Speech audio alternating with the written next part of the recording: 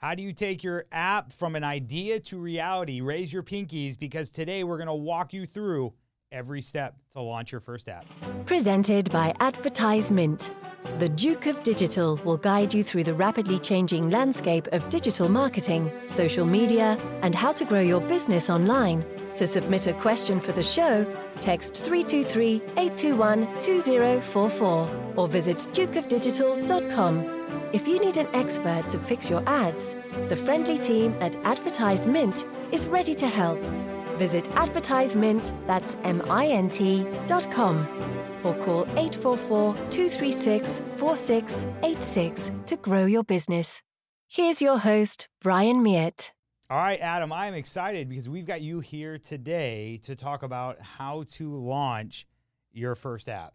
Thank you so much for joining us on the show. Yeah, I love being here. I'm a big fan of you. I paid him $20 to say that. No, honestly, quick backstory just to get going. Let's do it. I remember being in an office. Yep. You were in the same office. Yep. And where was this office? This was it. We work on the promenade. In Santa Monica. In Santa Monica. 3 blocks from the beach. 3 blocks from the beach. My amazing favorite office. place in planet Earth. But the most amazing thing also is you would be the first person into the office. Yeah. And the last person to leave. And we would always say you were the hardest working person there. Oh. And you would look over and you said to me once, you were like, one day my office will be all these desks. It's my goal to take over. That's right. Do you remember saying I that to me? do remember saying that. It was in like, in WeWork, you have kind of offices that are 2 spaces, 2 desks, 4 desks, 8 desks, and they have their own door that's locked. And we were in like the big general area where there was probably like 40 desks, but it was individual desk, one at a time. And I was like, and I remember starting with one, just myself, and then 1 employee, 2 employees, 3. And that's where I was growing, was inside of there. And I was like, yeah, I had 3 to 4 employees. And I was like, oh, I'm going to take over the whole thing. And so now it's amazing to come, you've outgrown WeWork. Yeah. And it's amazing to come here where you have a massive office full of desks. It's kind of like you have fulfilled. Yeah. When I said it too, it was very much like Dr. Evil. I'm like, I'll take over all the desk. Hey, I got to. So that's what I wanted to say off the top. I love it. It's like amazing to see somebody. It's a testament to goals, right? Yeah. And to having a picture of where you wanted to take your company. Yep. And saying it out loud and manifesting it. And honestly, but beyond saying it, I watched you put in the hard work. Yeah. I watched you be the first person to show up, and you made me come here at 8 a.m. So, it's how we roll. Yeah, it's early morning. It is funny. It's just one of those things that, you've a lot of times. I don't know. I just read a bunch of books, and people are like, you want to be successful, you've got to get to work, like get there and start putting in the hours. And what's weird is the more I did it, the more doors open, the more clients we'd pick up, the more opportunities would happen. And, it wasn't necessarily that maybe I was the smartest or the brightest or had the most, money in a bank account, but I was like, I'm going to show up, roll up the sleeves, and let's get to work and figure out. And I mean, you say that because you were 10 minutes right after me. So, I mean, you were there as well, hustling away. So you've done all right. The other thing that I wanted to ask you about was we're going to talk about apps in a second here. Mm-hmm. And one of the things that just like an app and podcast share in common is the artwork. You need a little icon cover artwork as your logo. The Duke of Digital podcasting artwork. Yeah. I think needs a shout out. Where did that come from? Who Which did one? your artwork? Like, that is an amazing. Which one did you see? Because there's a couple floating Oh, around. is there? Yeah. Yeah. There's It's- one that is a costume that I wore, and there's other ones that look like South Park, a South Park character. The costume one Oh, okay, great. is awesome. Oh, you like that? Are you like A/B testing the different artwork, or what's going on We here? were moving really quick, and so we were trying to create a bunch of different things all at once, and we just said, hey, let's get stuff up and see what works and have some fun. But that was it's funny because in that photo, a little behind the scenes, there is like a little military, like a couple of badges. And so I went to an Army Navy surplus store and I was like, hey, I want to get some of those so it looks like it. And the guy's like, okay, well, here's the ones that we have. And he's like, this one means, you fought in Vietnam. And this one means you had a friend that died in World War II. And I was like, oh, no. Like, I was like, I can't use any of those. Like, those are serious, real medals. And I was like, do you have any that aren't as serious? And he's like, yeah, well, this one means, you did a trip to Antarctica. And I was like, yeah, I'll take that one. And this one means, you know, like you showed up on your first day. And I was like, oh, I'll take that one too. So I have all like the honorable mention ones on my sash. And I was like, yeah, okay, that I don't think that'll offend anyone. That's brilliant. Yeah. You know what? I thought you had photoshopped it. No, you know what? Yeah. Like a lot of times, you know, we'll get into this with apps and icons, but I'm also interested in podcasts, as you know. It's my new adventure.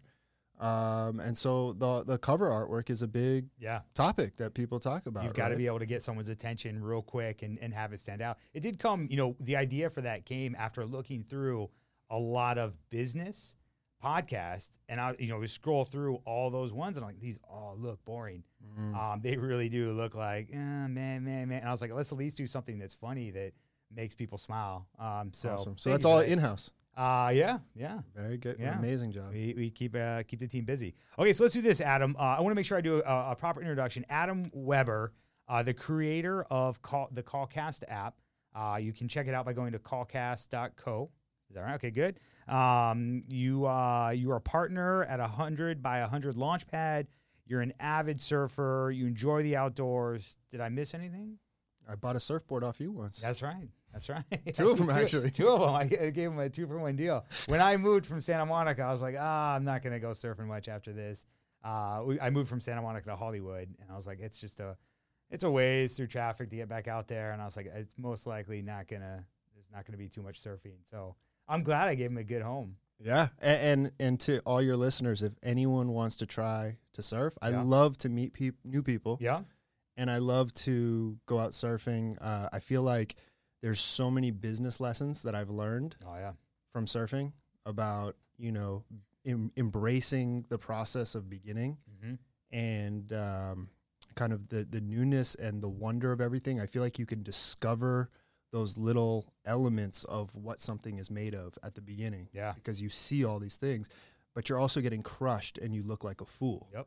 And learning to be okay with that. Now, where do you surf? Venice, Malibu? Venice, Malibu, Santa Monica, all within the strike zone area. It just depends on which way the waves are coming in and the swell comes in and how much time the day permits. But it's my gym, mentally, spiritually, and as a entrepreneur and someone like yourself where we're in front of computers all the time, I found it personally. I need something that is the farthest thing possible, like farthest thing away from all this technology. Yep.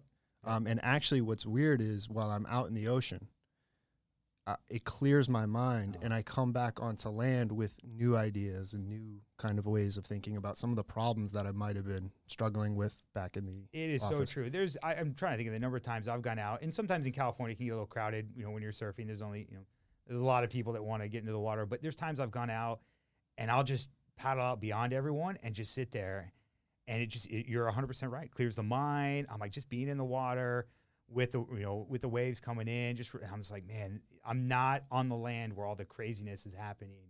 I'm out in the ocean and at one with it. It's fantastic. So a special offer to all your listeners. If anyone wants to surf a Duke of Digital surfboard, just feel free to message me, and we'll meet up. How do they find you? Where do they find you? Instagram, Facebook? Just adam@callcast.co. Okay. Shoot me an email saying, hey, I'd love to surf. I'm in the area. Let's go out, ride a Duke of Digital board. I think the board was blue, too, wasn't it? you had two of them, yeah. It was like a his and hers, I think. Yeah, that's right. I had two. I could take friends out when they came to visit. Okay, well, let's do this. Let's start to talk about how to build and launch a mobile app. And so this conversation comes from a lot of networking events or places that I've been, being in business or online business, a lot of times family reunions or places like that, someone will be like, oh, I've got the greatest idea for an app. And I'm like, oh yeah, what do they have? And they're like, well, I can't tell you because it's so good. It's going to take over, Facebook or Instagram or YouTube. And I'll be like, well, okay, yeah, great. Like, that's fantastic. But they're like, but I don't know how to start, or I don't know what to do. Brian, will you tell me what to do? And I'm like, what is the idea? And they're like, I can't tell you. And we go around a circle a couple times. Eventually, they'll tell me the idea. And I'm like, oh, yeah, you would do these things and go from there. But, you are much more versed in terms of the creation process behind mobile apps. So, I mean, I was doing some numbers before the show started, there's over 1 billion iPhones in the world and over 2.5 billion Android devices in the world, which means you have the ability to create an app that can essentially reach almost half the planet instantly. And so there's so much power there in terms of a market. I know there's a lot of competition, but I think what I wanted to do was to walk through some questions that I think I've heard a lot of people ask and to get your feedback on those questions. So, I mean, to give a little background, tell us about, your background with creating apps and, where let's start with that. What's your background for creating apps? Wow. So I started 16 plus more years ago creating my first app.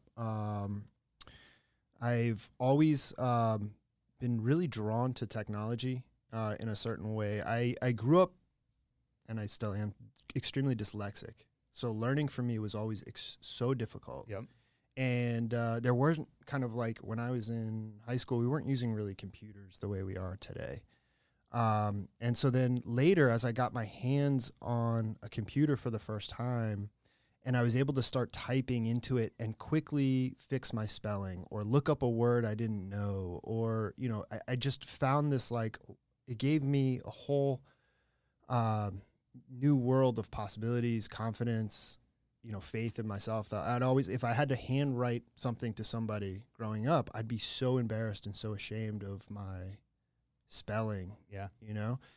And so this kind of like, I feel like the computer kind of was this whole like shining light of like new possibility. Like, wow, you can write, you can communicate with all these people now and not have to be embarrassed by your writing anymore. Yep. And also I couldn't even like stand the look of my cursive or anything like that. I wonder even kids write cursive anymore. I don't know. Mine was always never as good as like teacher would do it. And then I would try and be like, I agree with you. Like I was always like, man, it's not the way it should be, but that's as good as I can do. So, hey, that's all I got. Let's move forward. So like for me, it's just like the computers were amazing. And then as the smartphone came out, I was just in awe of all the different features packed into this little phone. Mm-hmm. It had a camera. It has, it knows our location on maps. So the camera, you could do photos and videos, and location, you can start pinpointing those things, and it has push notifications. So you can always start like communicating with people without them having to think to come find you, and it knows your speed and all kinds of ways you can interact with this really powerful device. So I just love the idea of all these inputs and outputs that we could start to create a relationship with people, and then attach that location or pack. So basically all these things that you could packed into a phone, you could interact with people wherever they are in the world and stuff like that. So and walk me through where the idea for Callcast, because I mean a lot of times the idea for an app comes from, wouldn't it be great if someone has that idea and maybe there isn't an app that exists for that yet, and a lot of times that can be the foundation of a fantastic app. Someone somewhere has that same need. They look, they see it exists, and either they pick it up or buy it. And that can be a fantastic business. I mean, you have a huge marketplace. Walk us through, how did you come to the idea behind Callcast? And can you explain a little about what it is and what it does? Yeah, so it's a two-part thing. One, I was working at that time on another company with a group of founders that I just was not that passionate about. We had developed a pretty large client base, but I was really I felt my kind of soul sinking in what we were doing, in terms of I just was not enjoying the development process behind that. It seemed like a grind every single day. And I think for myself, I love working on new ideas. My mind is always firing on what's next. And I love the early stage, and we can get into this later about, creating an app, because I feel like there's different stages. And as you know, creating a business, there's different stages, right? There's as you're getting off the ground and, getting, the idea validated, getting the idea built, and then launching, getting customers, and then as you start to scale and grow, employees and all the other kind of things that come along with growing a business. So there might be different portions of that you're better suited for and you enjoy more. So for me, I was able to identify that I really like working on the early stages of ideas, validating those ideas, and then bringing them to life. And later down the line, like as the business starts to grow and some of the problems start to get, more back-end business-related problems, I started to enjoy that a lot less. And for Callcast, because when I saw, I hadn't seen you in a little bit, and you're like, hey, this is what I'm up to. And I was like, I can't repeat the word that I said, but I was like, oh man, because the process of podcasting is difficult. It's, I was like, we got to get, microphones and cameras, and there needs to be a sound mixer, and everything kept being, there's soundproof walls. And I was like, it should be as simple as just talking with someone else. And I was like, you created the app that solves that problem. And I was like, I wish I had known about this, because we were talking before the show started. I had the idea for the Duke of Digital podcast like 4 years ago, and I went and bought a microphone and got ready to go.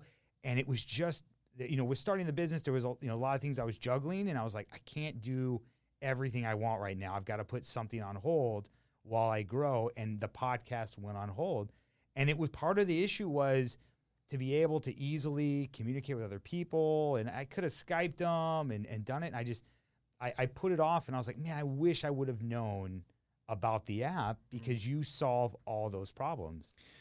Yeah. So I think podcasting splits into different camps. So there's the camp of people who are beginners. They just want to get going. They just want to start without having to have a large investment in equipment, in time.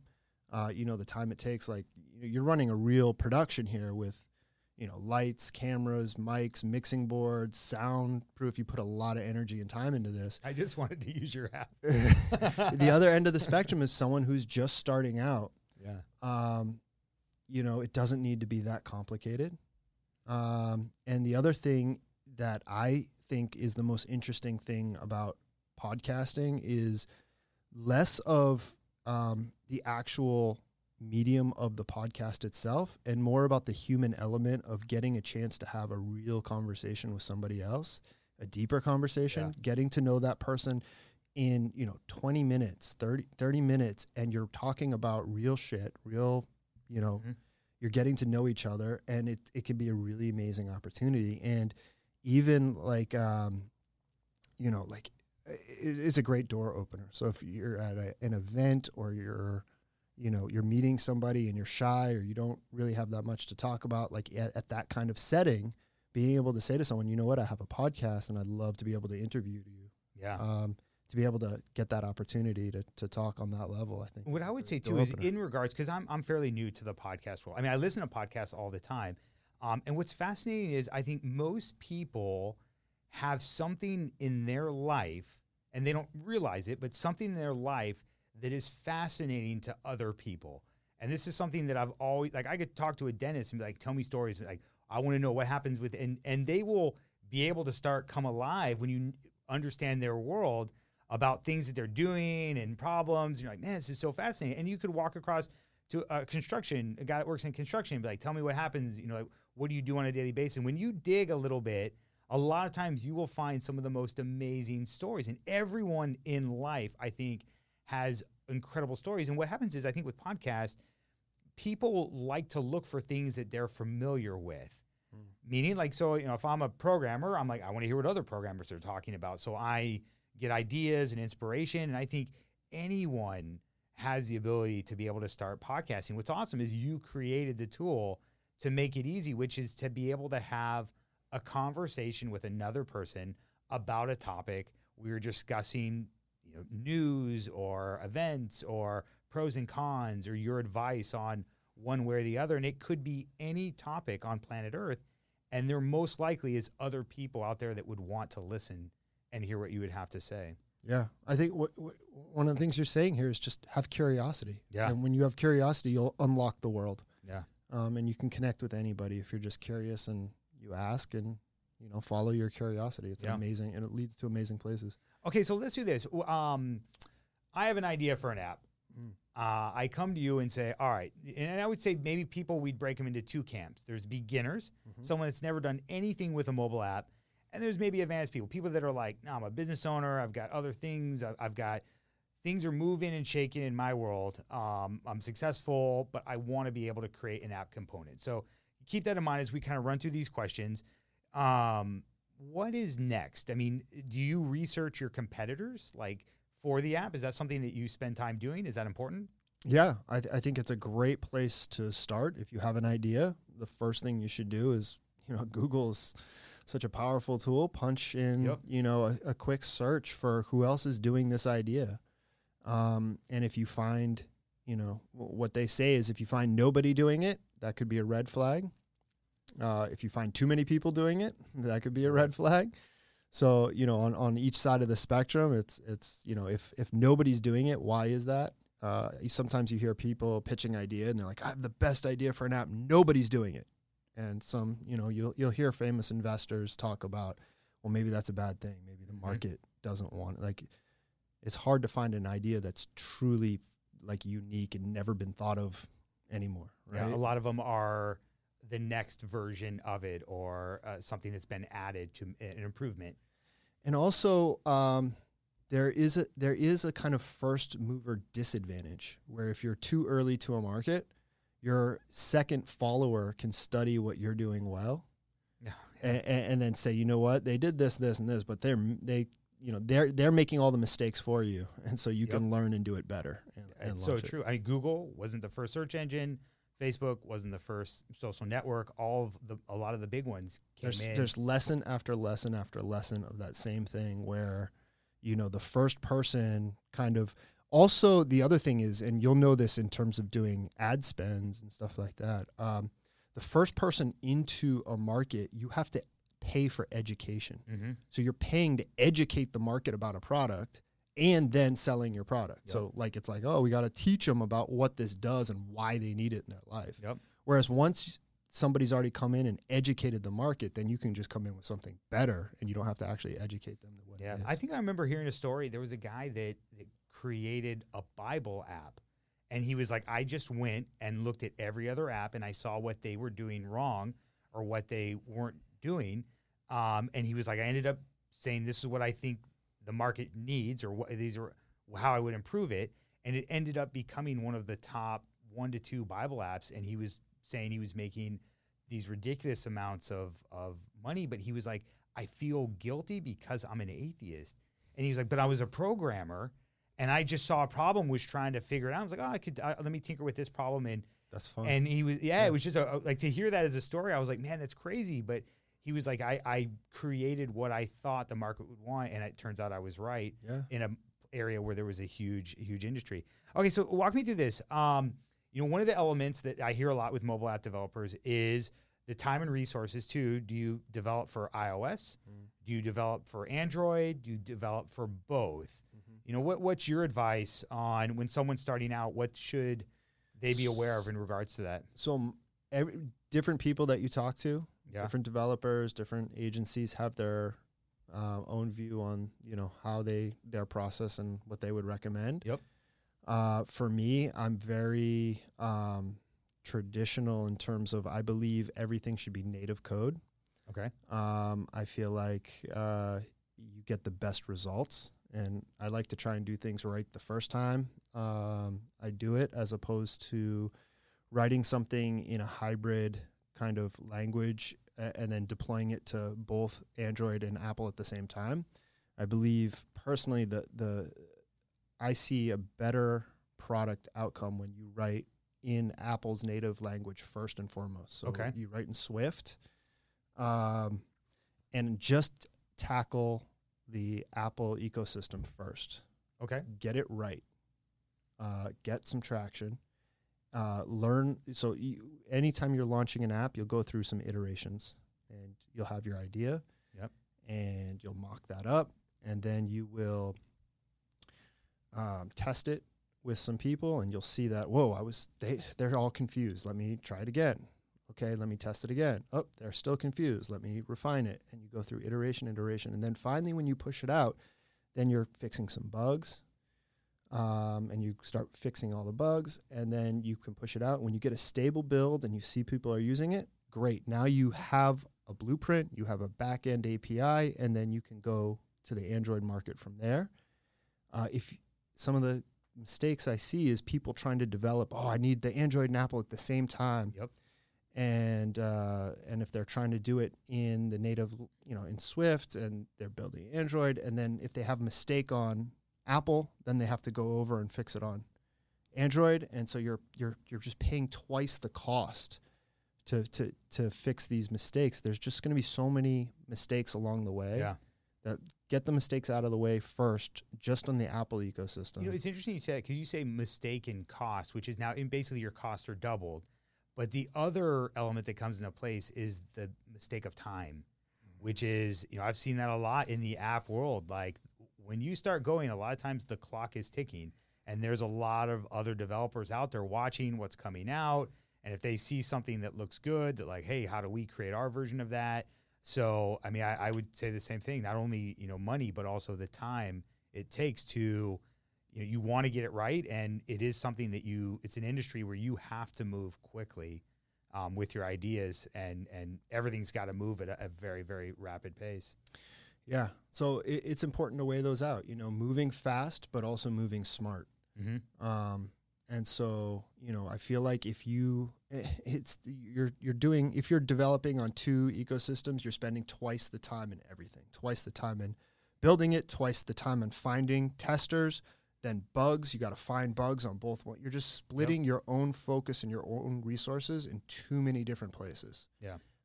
Trust me when I say it's hard enough to get it right just in one of those places. Like on iOS, there's all these different screen sizes, and different people having different versions of the iOS loaded on their phone. There's just so many little things that it's just like you're creating more problems for yourself. Yeah. What for people that aren't a developer themselves, or that they have an idea that they want to create and they're going to need the help from a developer. One of the things that I've always been confused with is the languages. And I know there's a lot that you can write mobile apps in, or that people will talk about. And they change so rapidly. I feel like I'll be like, everyone will say, this is a good one. And then, 2 months later, they're like, oh yeah, that's old. There's an even better one. What are the programming languages that you kind of recommend that people should be creating apps in? So I can tell you what I built Callcast in. So we did that in Swift. Okay. With a back end of Google Firebase. Okay. Which has been amazing, like super fast to get up a back end with a Node.js infrastructure. And it's just been so fast to work, and you don't need this huge DevOps team on the back end. So what Google is doing there with Firebase, I find quite amazing. Okay. And can you speak a little bit, what is Firebase and how does it work? In quick explanation. Yeah, so Google Firebase just allows you to get set up with kind of like a back-end system for your app. So kind of like where all your data will go, get stored, be able to have your logins. If you want to be able to quickly say, let's do, even Apple now has their own login. So if you want to say, let's just quickly integrate, all these ways for people to log in, they can even log in with a phone number and all that. They just make all these things that you can click into your app really quick. And now they're even getting into things where you can do some like machine learning. That's incredible. So on mine, I have where people can record a podcast and then you can get a transcription. So you can transcribe your podcast that you just recorded. And I did that just by hooking into what Google offers on their cloud services. That's awesome. That's so amazing. Yeah, it's kind of like we live in an amazing time right now where I feel like a lot of these tools and technology, kind of like really powerful technology, would only have been available to like the really big clients. Mm-hmm. And you'd have to have a ton of money and this giant back team backing you up. And now you can be just a really small individual and be like, wow, I want to do some like really like some artificial intelligent stuff, and be able to do image processing and or transcription, all that, and just have it at your fingertips and be able to get it integrated into your app in like kind of no time. It just makes the little person be able to compete on such a bigger stage really quick. It is fascinating at the rapid pace at which tools are available, which, I mean, we work a lot in the advertising industry, and just, 20 years ago, you had to go to a TV station and be like, hey, I'd like to run ads. And someone would be like, well, we're going to charge you whatever we want, and you have no say about it. And you didn't have a lot of say in that. Or you had to have a retail business, which meant you needed inventory and a location, and all those things came into play. And so much of that has been rewritten with, in the last couple of years, and just continues to change at a rapid pace, which for me is exciting, because the minute a new tool comes out, it's now anyone's game. Anyone, if they're first on a better system, can be leading the charge, and they're that much further than a competitor that may be big and, much bigger than them, but they now have the advantage because they made the right jump at the right time. Walk me through this. What's a common question I would hear is, at what time, what's your advice on when should someone learn to code themselves? When should they hire a developer? When should they hire a development agency, or maybe an entire team so it can be done quicker? Or when should they use, try to figure out just like a templated app that, there's some systems that allow you to kind of put together a basic app that might be able to display information or put a couple of, drag and drop features together. What's your thought on that? On if you were giving advice for other people, what would you say? When should they make those moves or changes on who to have their help with their app being built? Yeah, that's really interesting. Multiple part question there. Totally. I would say, when should someone learn to code? I think it's people need to, first know your strengths, what you enjoy doing, how you enjoy spending your time. I think trying to go alone 100% at anything is very difficult. I think if you can partner up with somebody and make sure you get the right partnerships early on, have those difficult conversations early on. I think there's all these great resources, like I think in Quora even, there's some things, if you go like conversations to have with somebody before you become co-founders together, I think is really important, because I think the number one thing that splits up startups is co-founder fighting or disagreeing. So it's kind of like a relationship where if you are, I highly recommend having these conversations with whoever you choose to partner up with on an idea, and just ask the what if questions, right? Like, what if we start building this and we don't get any users? How long should we keep working on it? What if we start building this and we get an offer right away for $100,000? Would we sell it, or would we keep working on it? Or if we get an offer for $1 million, what's our point? How long do we want to work on this for? How much time can we put in? Just all those really kind of difficult questions that might be a little awkward at first. Yep. If you have those conversations and you get to know your co-founder better at the beginning like that, and you can be more aligned or just understand how they would react in some of these situations. And not that those things can't change, but it gives you just at least a starting point to understand each other. For sure. So I would say, should people learn to code? Yes. But if it's not your thing and you're not enjoying it, find a co-founder who can code. Yeah. And make sure you can have those conversations and just know about each other that way. Study something else like, customer acquisition or design or whatever. But I do think if you have a little team of people, like, as in startups and businesses, it can be a roller coaster where, some days you're feeling awesome and wow, look at it's coming together, and oh no, the code just is not working right now, and now you're hitting the bottom. And just to have somebody there that you can pull up when they're down, you can pull them up when you're down, they pull you up,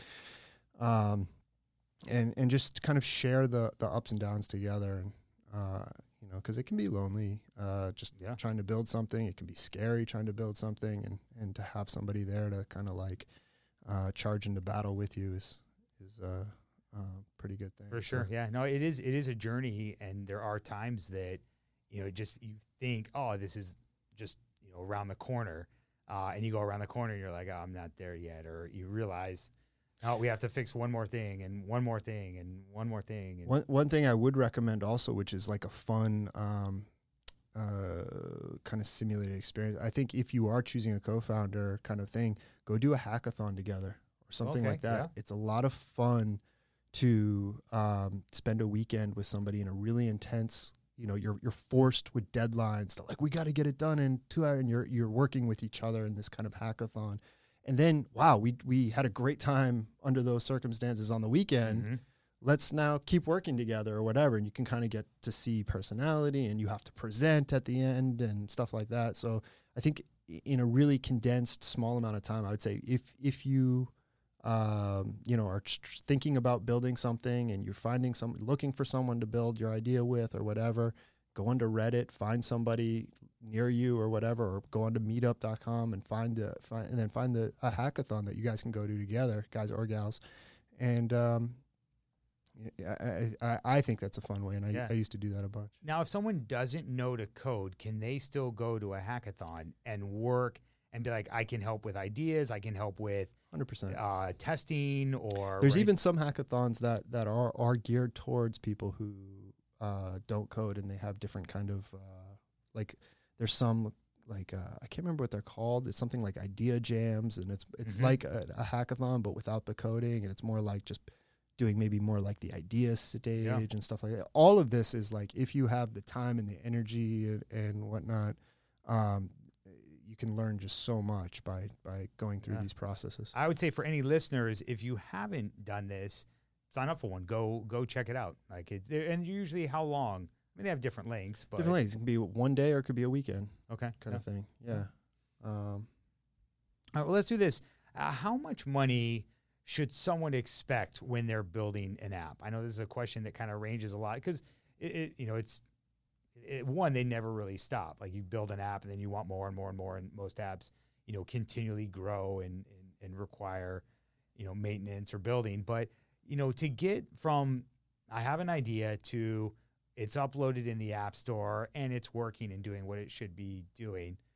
Any estimates or ballparks on what you see kind of go? Now, is that somebody building it themselves, or is that somebody going to an agency, or is that somebody who found? So if you're building it yourselves, you just have to buy. Again, my process is start with Apple.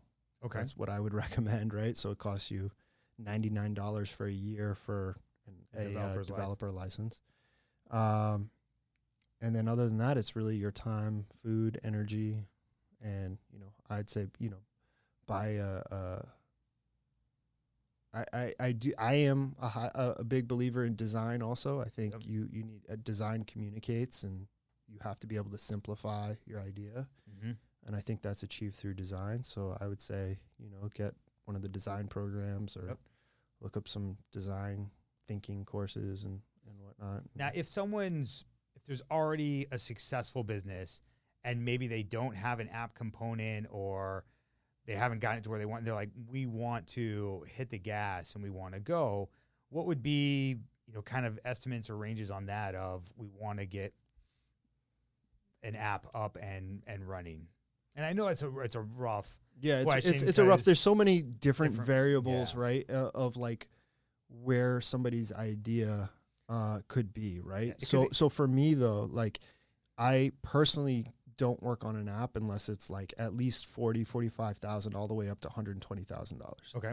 So that, like, and that's a large range, right? So, but then in between that, like, what is somebody's app doing? Is it more basic and it's just more like, photos, like an Instagram, and it's very basic and kind of simple in that kind of way? Or are they looking for like the ability to snap photos and then also do like image recognition and process, like understanding the writing on signs and kind of all those kind of like machine learning elements and stuff like that, or augmented reality, who knows what? It can get very, multiple layers of complexities. Got it. So, I mean, if someone were to approach you and be like, I need help building an app, would you just want to be like, give me the list of what you want it to do? Like, is that what you would tell them? Like write out so everything? I enjoy doing ideation sessions first, Okay. foremost, and breaking their app down into, what are all the features and components? What is the idea? What's the value that you bring? Who is your customer? Yeah. Why do they need it? Let's go talk to some of your customers first, and would they pay for it? Yeah. How will it make money is a big question. Okay. I've definitely made that mistake many times where I've built many apps that didn't have a clear revenue path from the beginning. Mm-hmm. And unless you have a way to really market your app, those apps only work out then if it's a game of numbers. And if you can't attract a huge audience of downloads and stuff like that, you're not going to make any money. So let's jump to that real quick. I mean, what are your thoughts on the best ways to make money with apps? I mean, you've got a paid app where you charge to be able to use the app, anywhere from 99 cents to, whatever you want to charge. You have in-app purchases, or you can have like a service where there's a monthly billing. In your opinion, which apps have you seen, or you could just do free and hope that at some point it gets acquired, like Instagram, by Facebook. What have you seen as kind of the ones that stand out, or for people that are starting, what model should they follow? A lot of it will depend on what their business is and what their app is trying to achieve. But what I always look for personally is there a freemium model? So like, can you offer a free version then with some of those in-app purchases or subscriptions built into it? Nice. That's the model at least my brain is most attracted to, in terms of like, bring something in, offer value, and then offer some extended features that somebody be willing to pay for. And how many people can you convert into those? It's so funny how many apps I think are on my phone, and I'm like, they got me with the freemium one. But sure enough, you start to use it and you realize this is valuable for me, or I like this, and I either need more features or I want to remove the ad so that I can just, I'm not interrupted, but it is valuable for me to use this app. How long do you think it should take to create an app? Like what's kind of a time range from getting started and working on it before you're able to launch it in the App Store? So the goal is to launch as soon as possible. Okay. And that might not even be launch in the App Store, but at least get something on TestFlight where you can launch beta tests with your users and get them using it. I've discovered some really cool ways of testing for myself that I found extremely beneficial. I don't know if you use that app called Nextdoor. Have you ever seen Nextdoor? It's really. I want to say yes, and is it? It's a really cool app. Just to like, it's like hyper neighborhood. Okay, focused, neighborhood. Yeah. Well, right? they'll do little communities and they get everyone together. I think there's another one called Neighborhood, right? Is there another one? I don't know, but I think Nextdoor is the one that I've seen. There's one Nextdoor, right? Yep. So when I have apps that I want to test, I'll just go into Nextdoor to my neighbors, and it's amazing. I'll throw out like, hey, everyone, I'm working on an app. I'd love to get some testers. I'll buy anyone coffee. Let's meet at a coffee shop. And every round of app testing, I'll have, 10 people lined up. I feel like you don't need more than 10 people per build that you're testing. Yep. And you're just looking over their shoulders, and you get the full range from someone who's like super plugged in and has downloaded all the apps to all the way the other end of the spectrum, where it's like someone like your dad, basically, like your older neighbor or whatever, who's doesn't really, I don't know how to use my iPhone. And you're like, doesn't matter. Like it's the perfect person to look over their shoulder. Because if you can make it that simple, where even that person who's like kind of like intimidated to use their phone even can figure out how to intuitively use your app, then you've really reduced it down to its simplest form, and you're onto something. Yeah.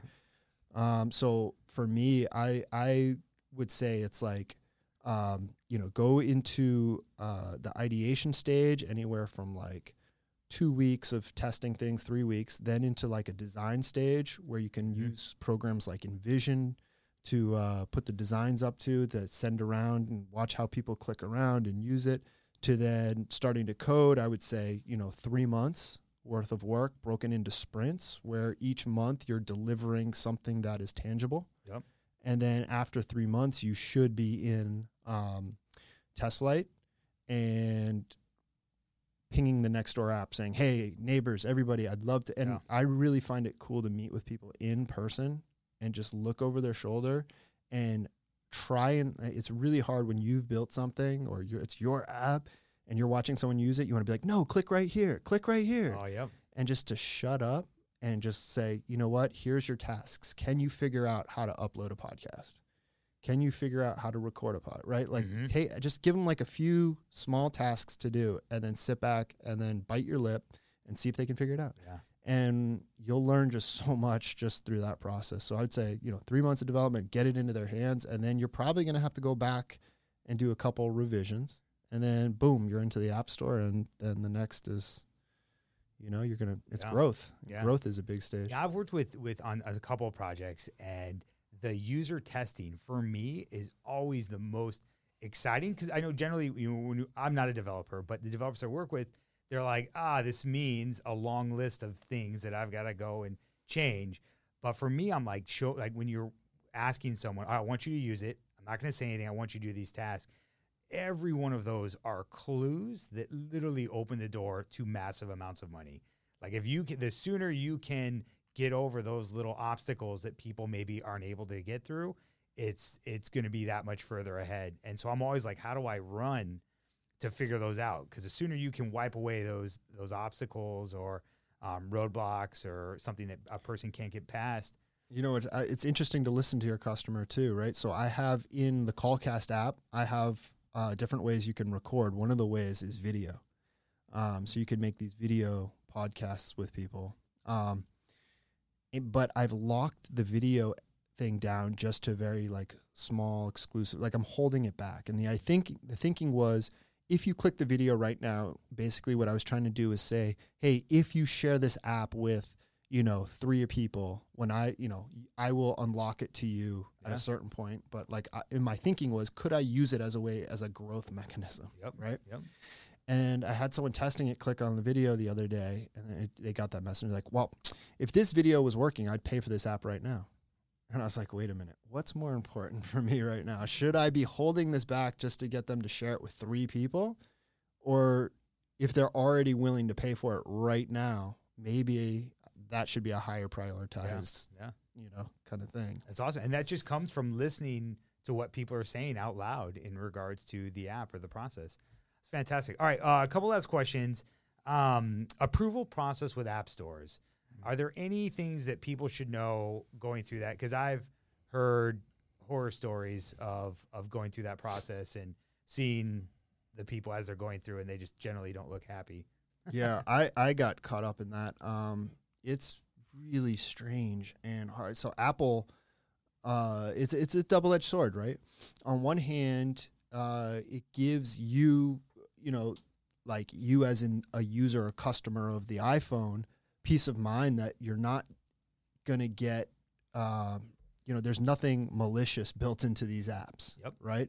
So Apple has like a human look over, I'm sure they have a lot of automated stuff too, but a human has to approve every single app, which is, I don't know how they do that. That's kind of mind crazy. But every app that I've ever submitted has always been rejected first round. Callcast was extremely difficult to get through the App Store. I got rejected. I had to rebuild stuff. I learned a lot of brutal lessons on that one, because the apps that are asking for money and stuff like that, Apple is going to make sure that if they can make sure that Apple takes their cut, they think they take 30%, which is a hefty fee. They're going to make sure that, like, if, I had built it in a way that kind of circumvented Apple from taking their cut. And I think Spotify went through this recently, has been having if you look at like Apple versus Spotify, there's like lawsuits of them feeling like Apple's being a little too strict in terms of how they're doing it. But yeah, I had to rebuild a whole kind of back-end system of how I was doing the checkout, because I was trying to circumvent Apple. And I think the rule there that I should have learned was like, don't try and get crafty with that. Like, it cost me more in the long run in terms of just time and stress and having to go back and redo things, Yep. as opposed to just do it simple and right the first time in terms of following Apple's guidelines. Read their guidelines to start out with. If you are serious about building an app, just, you can go in there and download Apple guidelines and read it through, because it's a lot more costly to violate their guidelines. They will flag you, and then you have to go back in and fix it. Yeah. It is good to pay homage to the king. As a Duke. It's a lesson I learned as a wee little lad. All right, last question. How critical are app ratings to, we were talking about this before, the image of the app, as well as, you only have a couple images or videos that you can use in the description, as well as the ratings. How critical are those in a crowded app store? Huge. I think that's definitely what's going to, I think Apple has their algorithms to check, like ratings. Obviously, I think they know how to separate the fake ratings from authentic, real ratings. But if you can get authentic, real ratings, I think it's just kind of like all the different stores out there, whether it's the Amazon store, the App Store, wherever it is that we have these rating systems for human kind of curated things that they're liking the best, like which posts on Facebook are getting the most engagements and stuff like that. Those are the things that rise to the top, which goes back to building a product that your customers love, and then connecting with them through the app, and knowing the right time to ask them for those reviews. Yep. Like, don't do it so early that they haven't, you're annoying them and they're like, dismissed, don't ever show me this again. Yep. Let them use your app for a little while, get that, see that they're getting benefit from it, and then kind of express to them, your rating really helps us stay in business. So if you like this service, getting that rating is really big. I love it. Fantastic advice. Well, Adam, I wanted to thank you so much for being here.